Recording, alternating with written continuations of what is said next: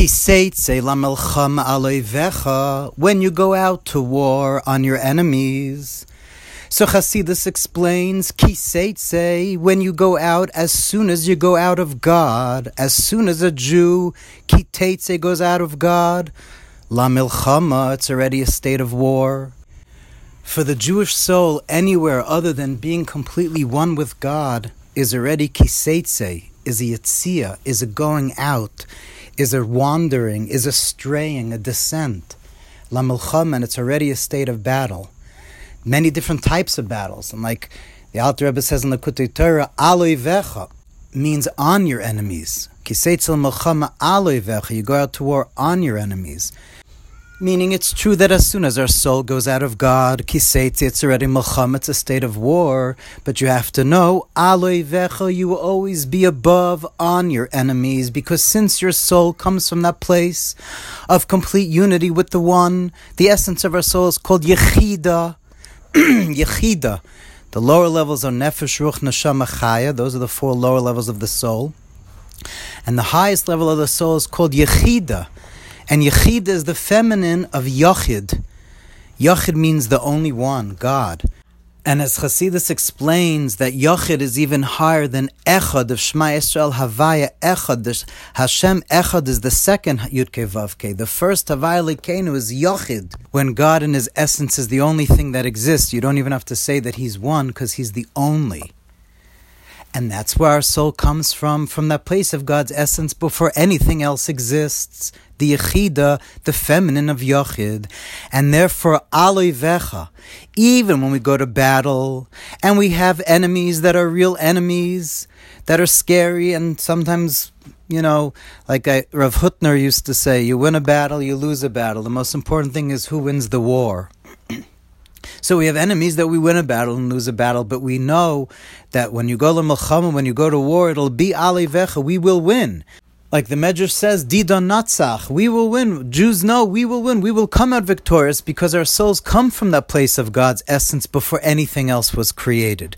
So it'll always be aloivecha, above our enemies. That's where we come from. But the Lubavitch Rebbe once explained even deeper that we have to know that the milchama, the state of being in a battle war, is not just when it's aloivecha, but it's when you actually have enemies to fight. As soon as kiseitze, as soon as you leave God, it's already la milchama. It's already a battle. Meaning that we have to know what's the true place of our soul is God, and as soon as our soul is teitze, leaves Hashem, that's a battle. That's a milchama. That's going out from who we really are. And as the Rebbe explained, it says, we say every morning, Elikai neshama shanasata bi tahirahi ata barasa ata yitzarta ata nafachta bi. God, the soul that you gave me is pure. You created it, you formed it, you blew it into me. Those are the four worlds of Atzilus, Bria, Yitzira, Nasi, and descending order. God gave the soul the Yachid, which is higher than Nefesh Ruach Neshama. Nefesh Ruach Neshama Chaya correspond to the four worlds. Yechida comes from a place of God, Yachid, before worlds are created, emanated. And so Neshama Shanasata be the Yechida that you gave in me, Tahir, he is pure, that's the world of Atzilus. You then brought it down to the worlds of Bri, Yitzira, Nasiya, meaning the soul descended through millions and billions of levels for it to enter our body and this physical world to the extent that we could become such a part of the physical world. So we have to know, says the Rebbe, that the Teitze is not just when it's the Milchama from this world.